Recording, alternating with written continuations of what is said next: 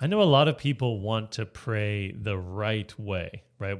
Some of us would love structure, lists.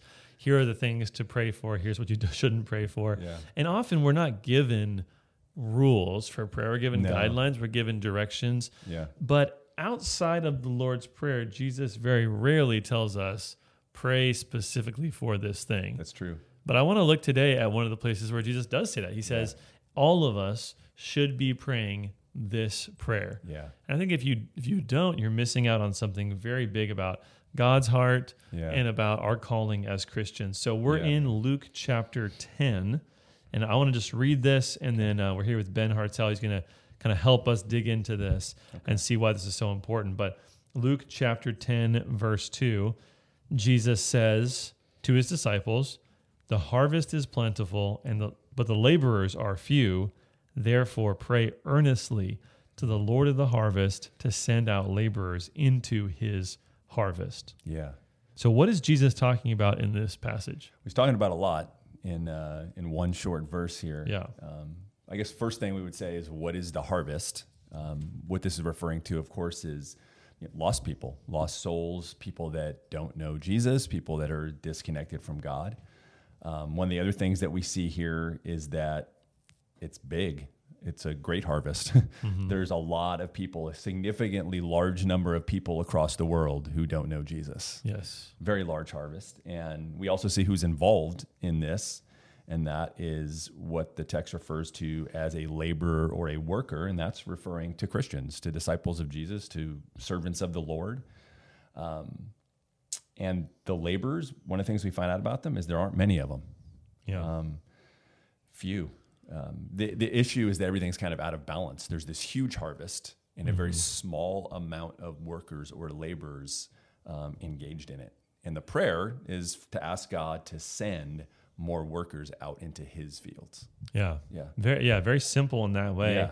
And I mean, I know for me, I've had gardens in the past. Yes. Haven't recently, but whenever I go to harvest my crop, right, it doesn't take much. Doesn't take, my kids might help me, but even that, I don't really need their help. Yes. Because it's such a manageable harvest. Yes. So here, yes, he's speaking something so big, so vast, right, that he's saying the main problem is there's not enough laborers to go out and gather it in. Yeah. And so the emphasis, the weight is on praying that God would create more and send more laborers out into the field. Yeah. So this is a really important one. I think one of the big problems that we have is that we don't really believe the harvest is that great. Yeah. I like the picture that you gave about the garden too, because we have a garden and we were actually yesterday picking zucchinis and green beans, and you're not kidding. It's not that hard of work. Yeah. With, my wife and my daughter, it took us a few minutes, but if we had blocks and blocks and blocks worth of garden, we would look out there and go, how can we ever get this done? Yeah. We'll need more people to help us. And there is a huge harvest, and there just is not many laborers that are in the harvest. We should pray that God would send more. Jesus tells us to. Yeah. And I've seen a lot, I'm reminded of this passage very often because I've seen recently some of the ways that God's bringing people to faith at Gospel Community Church. Yeah. In first of all, in California, right? Which, I mean, across the world, it's kind of known as that place is hopeless. Yeah. Don't go to California. Don't go to California. And then we really do live in one of the most California of the California cities, right? We're not in like like Bakersfield or, something that's a little more kind of run of the mill. No. We're in a super liberal area. That's right. And yet I'm talking to people all the time that are coming to faith in Jesus. Sometimes it's a friend brought me to faith, and sometimes it's literally, after being totally pagan in the world, I decided to open a Bible and read it and come to church on my own. It's amazing. I'm like, man, if that person is coming to faith, there's a lot of people that are questioning, that are desiring to know about Jesus. The harvest really is great right now. It's great. It's unlimited. There is no limit to the size of the harvest. Yes. None. Absolutely. Well, tell us some more about this, right? So what else does this show us about following Jesus and about this? Like, why is it such an important prayer for us to be praying? Well, I think it's a command, first of all, because we could always say that, right? That because Jesus said it, we should do it. And that's true. But there's also an urgency to it, right? There's a harvest at stake. If you take your illustration about a garden again, I guess, and I'm not an expert at it, we just grow like some tomatoes and zucchinis and stuff. But if we had so much to harvest and there wasn't anybody to do the work, eventually we wouldn't get to all of it, and it's not just going to stay ready for the harvest. There's a big gap, and I think the idea here is that we need prayer. We need to pray and ask God to do that, and God has to move. Part of our role is prayer, and I suppose educating people and asking people to come be laborers.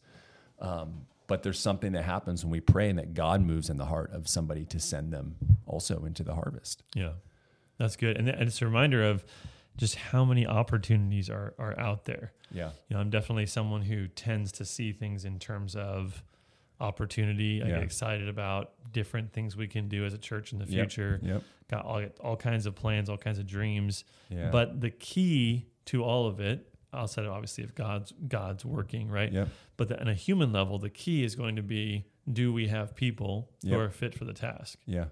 That everything else seems to fall into place. Yeah. If you have the right people. Yes. Leaders that are actually going out, risking everything. That's right.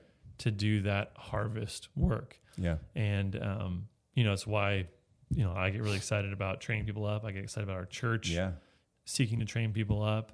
But do we pray for this? Do we ask God to give us the right people at the right time to take on those opportunities? Yeah, and it's interesting too, because the prayer is specifically for workers or laborers too, not just like attendees, for example, or people. It's possible for us as Christians to be a part of a church, to be a member of a church, probably even, to attend a church regularly and not be laboring or working in the harvest, in the harvest fields in the way that we're talking about. So this isn't a prayer to bring more people just for numbers to a church or something like that. It's a prayer for people that are committed to be faithful to the gospel and taking the gospel to the world around them, beginning right where they are right now. Yeah. And we need to pray for that. We're told to pray for that. That's good. That's good. It also, I think, teaches us a lot about who God is, right? That God is a sending God. That's right. Well, where do we see this same idea in Scripture, that God is sending people? Yeah. I think John 17, the high priestly prayer, Jesus says, "The Father sent me, I send you." The Great Commission, of course, right? Course, I mean, go into all the world, take the gospel to everyone, everywhere, to the ends of the earth. And even in Acts 1, they were to start there and then take the gospel to the ends of the earth. That was the instructions for the first church. So God is, you could say, a sending God. This isn't something where everything is to be gathered in one spot and held on to. It's to send people with the gospel message to the ends of the earth. And I think of it's John chapter 20, right, where he says, "As the Father has sent me, so even so I'm sending you." Yeah, which is an amazing statement, right? So Jesus was sent into the world with this mission, and now he's saying, "I'm sending you in the same way, after the same model." Yeah, there's this constant repetition of that, or even you see in Matthew.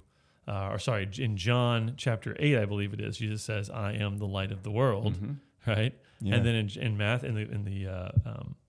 the speech, the Lord's or the Sermon on the Mount. That's what I'm. Yeah.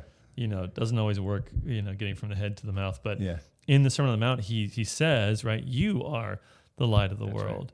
Right. And so he uses that same identification for himself, for us, to say, essentially, you're supposed to do this mission that I've given to you. Right. So, I mean, what an amazing thing that God would send us into the world to fulfill this mission that Jesus Christ has started. Yeah. And obviously he's done the heavy lifting, to say the least. In a way, I mean, in some ways, our mission is the same. Like, it's to leave behind certain other things. We leave behind our old life. There's sacrifice involved in following Jesus and then going out to the world and proclaiming the gospel. And that's this verse comes after kind of a discussion that Jesus had about that as well, about leaving some things behind to move forward as a disciple of Christ. That's good. Yeah, that's good. So I've asked the question: why is it important to pray this prayer? Right? You said it's a command, right? Yeah. And obviously God's the one who actually can provide what we need here. We can't create these people on our own. But second, why don't we pray this prayer more? Yeah. What is it that keeps us from praying this prayer? I mean, I think there's a lot of things. We might just be ignorant to it. Somehow it's been a part of a passage and we just didn't pay that much attention to it, maybe. I think it's possible that we could be disobedient to it because there's a cost that we know that might come to it, or maybe we're afraid if I pray for God to send laborers into the harvest, that might change the way that he calls me to do something. Yes. And that might get difficult. Yeah, he might take your future in his hands. He might my money, muster your time, your money. Time, yeah. Yeah. Like different things that you might say, well, if I'm going to pray this, then I'm going to have to actually get behind it. Yeah. Or, I mean, how many of us haven't prayed the prayer of, I'll serve you, God, anywhere except for this, except for in that task. Yeah. I definitely never thought I would be a church planter. Right. I did not think that was what God was going to call me to. Yeah. But God works in mysterious ways.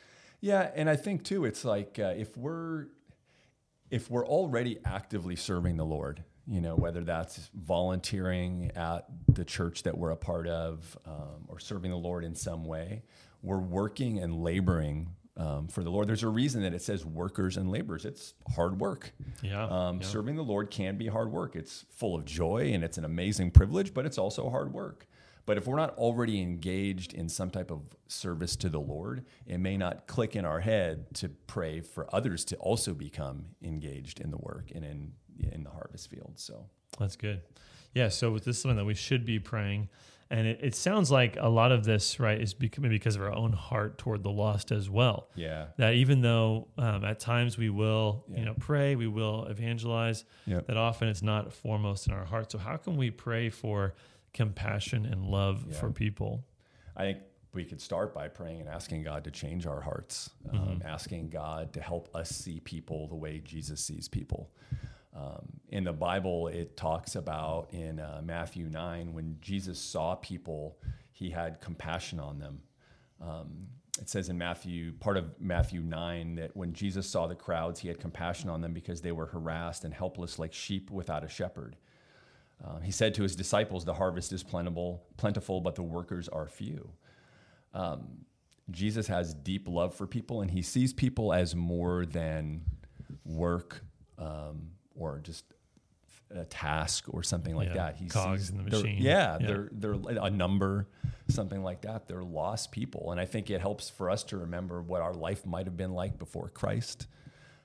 We've been talking about remembering who we are in Christ and how that shapes our prayer. So I think all of that stuff is really important, but we need our hearts changed. Yeah. I think that's good. Yeah. Because with this prayer, you could be tempted to think, okay, God he's got his stuff to get done. He wants us in the task. Yeah. Get to work, get off your 5-minute break, right? No unions, work, whatever it might be. But really, I think God can accomplish the task by himself. He can. And he chooses in his grace to invite us into it because it's the greatest imaginable joy we could have, right? Yeah. To be on the winning team. Yes. To be, even if you're a bench warmer, right? You're sitting on the bench for the championship team that's going to take it all. Yeah. And so, and he invites us in, it's as a sign of grace and love toward us. And so for us, it should be the same, right? When we call someone, when I ask you to preach at the church, I'm not just like, man, I want to slack off and not do my work. I really see it as an honor. I think you understand that too, that you get to open God's word and do this amazing work, right? Yeah. So it's an honor to ever be called into the service of the master. Yeah, absolutely. Well, there's so much we could talk about in this passage, but I think just in a basic level, right, we should be praying that our eyes would be open, right, that we would see accurately the harvest that's around us, and that we should do everything we can as a community, as a church community, to see people raised up to enter into the harvest. So all of us are called in some way. Some of us are called with our entire life, right, in our career and everything. But let's make this, as God's commanded by Jesus, let's make this a prayer in our own personal lives and for us as a church. Yeah, and to be involved in the work. Is there anything better than being used by the Lord and seeing somebody's life transformed by the gospel in some way? Whether you prayed and somebody else was sent, or you were involved in seeing somebody come to the Lord, it's amazing.